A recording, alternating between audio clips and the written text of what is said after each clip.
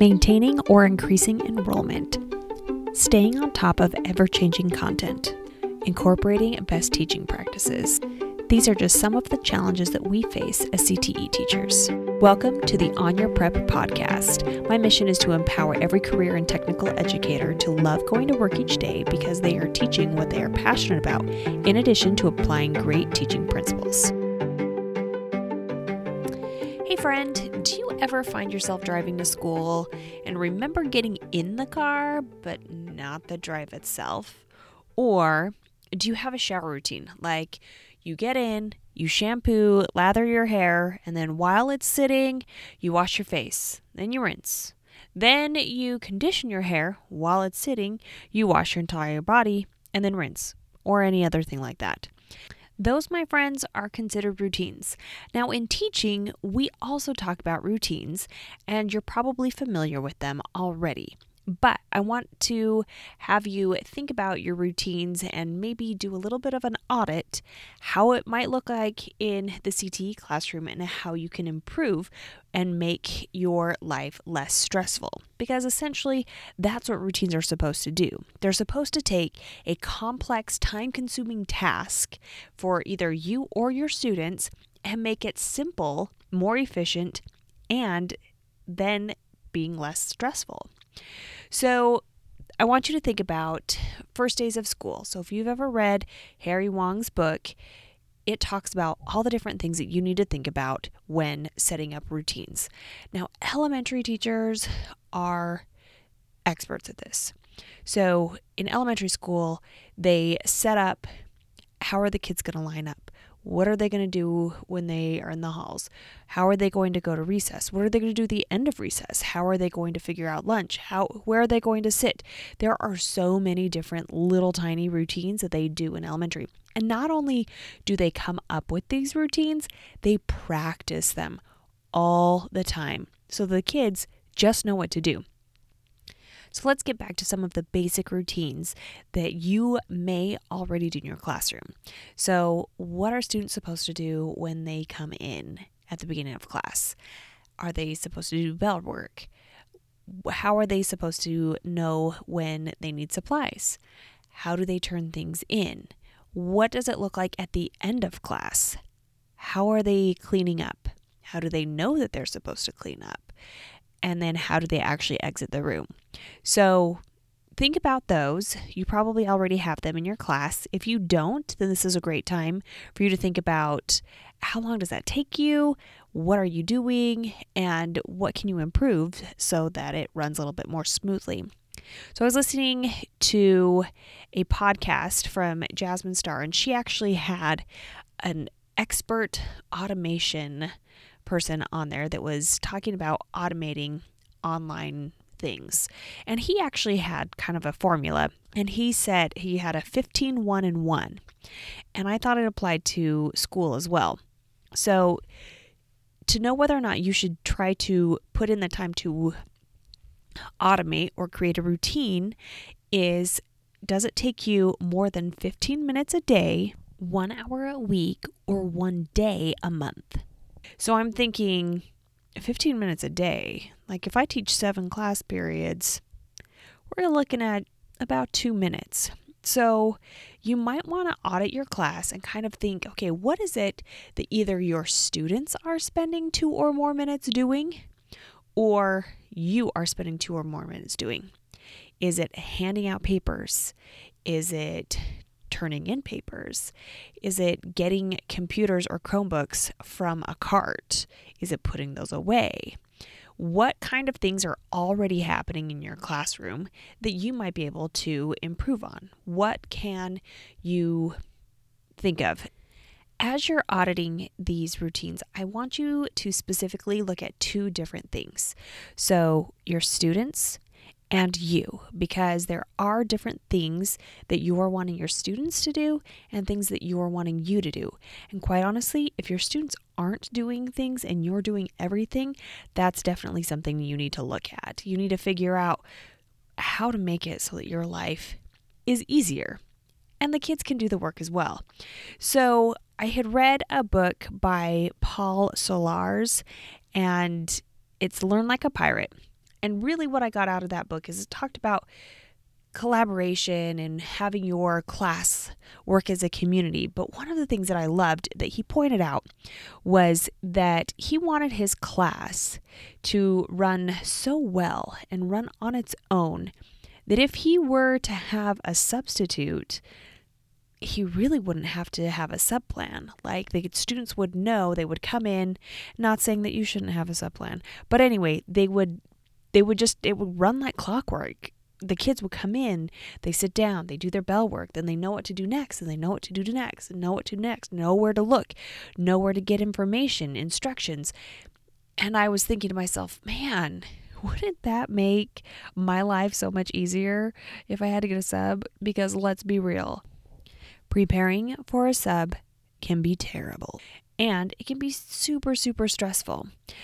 But once you can get your class to follow these routines, then it makes it so much easier for you to get a sub, feel comfortable with the sub, that your students actually still learned and did something while you were gone, and it actually helps you as a teacher.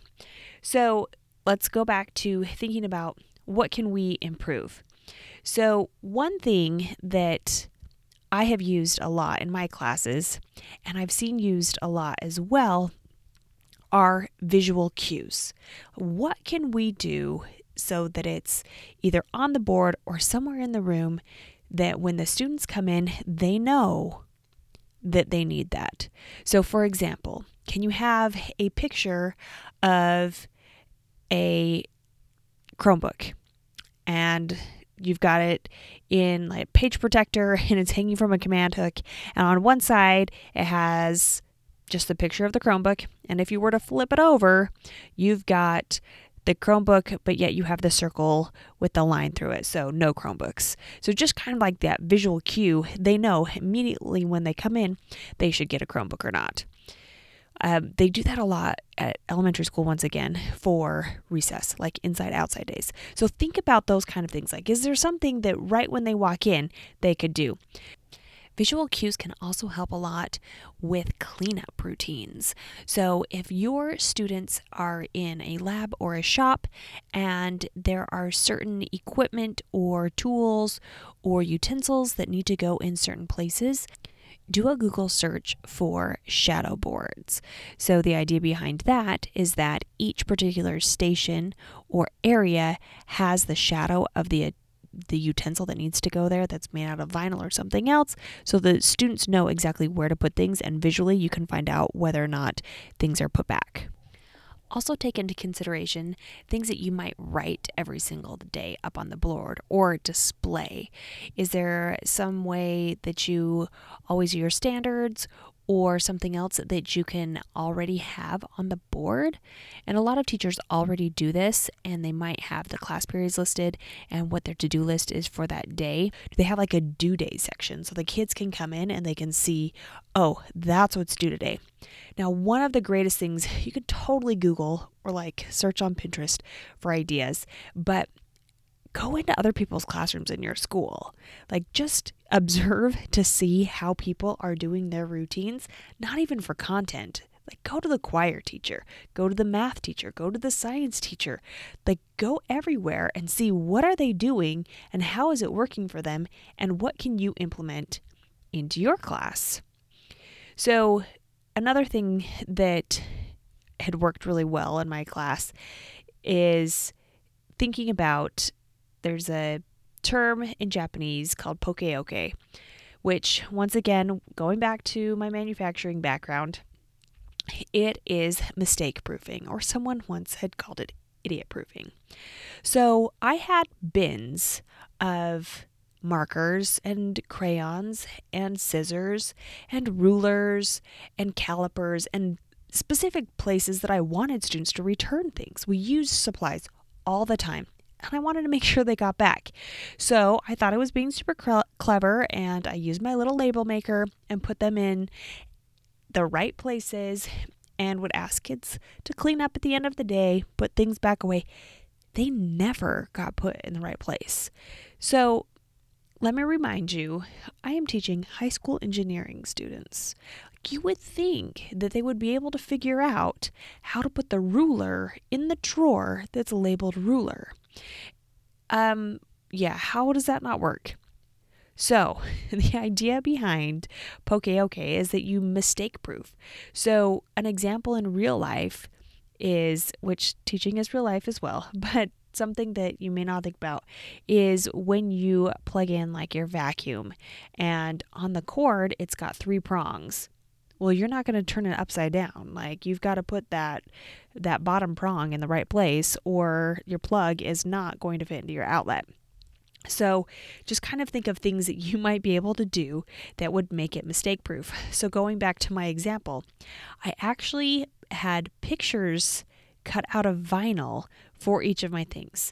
A ruler, protractor, caliper, everything I had listed before. And it was amazing. I took away the words. There was no words, just a picture. Kids could figure out how to put things away. I don't really know what it was, but I'm putting it up to this mistake proofing. They didn't have to take the time and effort to read the words or squint to see the fine print. And even for my English language learners, they didn't have to know the language. They'd easily go in. It was great. With the same organization example, think of something that you might be able to actually take a photo of and print as well. If there's certain things that you want arranged in a certain way, or after the custodians sweep your room at night, how that you want your furniture arranged, or even with students, if you do group work and maybe you have multiple desk arrangements that you use for those. How are they going to know how to put those desks together? How do you want them to return? And a lot of that, because it's set up and visually it's there, it just makes the transitions so much quicker. Last thing that I want to talk about is setting up your teacher routines. Have you ever told yourself, oh, I'll set that up in the morning, or I'll make copies in the morning? It never happens. For some reason, someone always comes into your room, or you get called into an IEP meeting or something that you're not really expecting. So you need to think about what can you do the night before or before you leave the school that can help make that next day so much easier. Do you need to set up for a lab? Do you need to clean or put things in a certain place?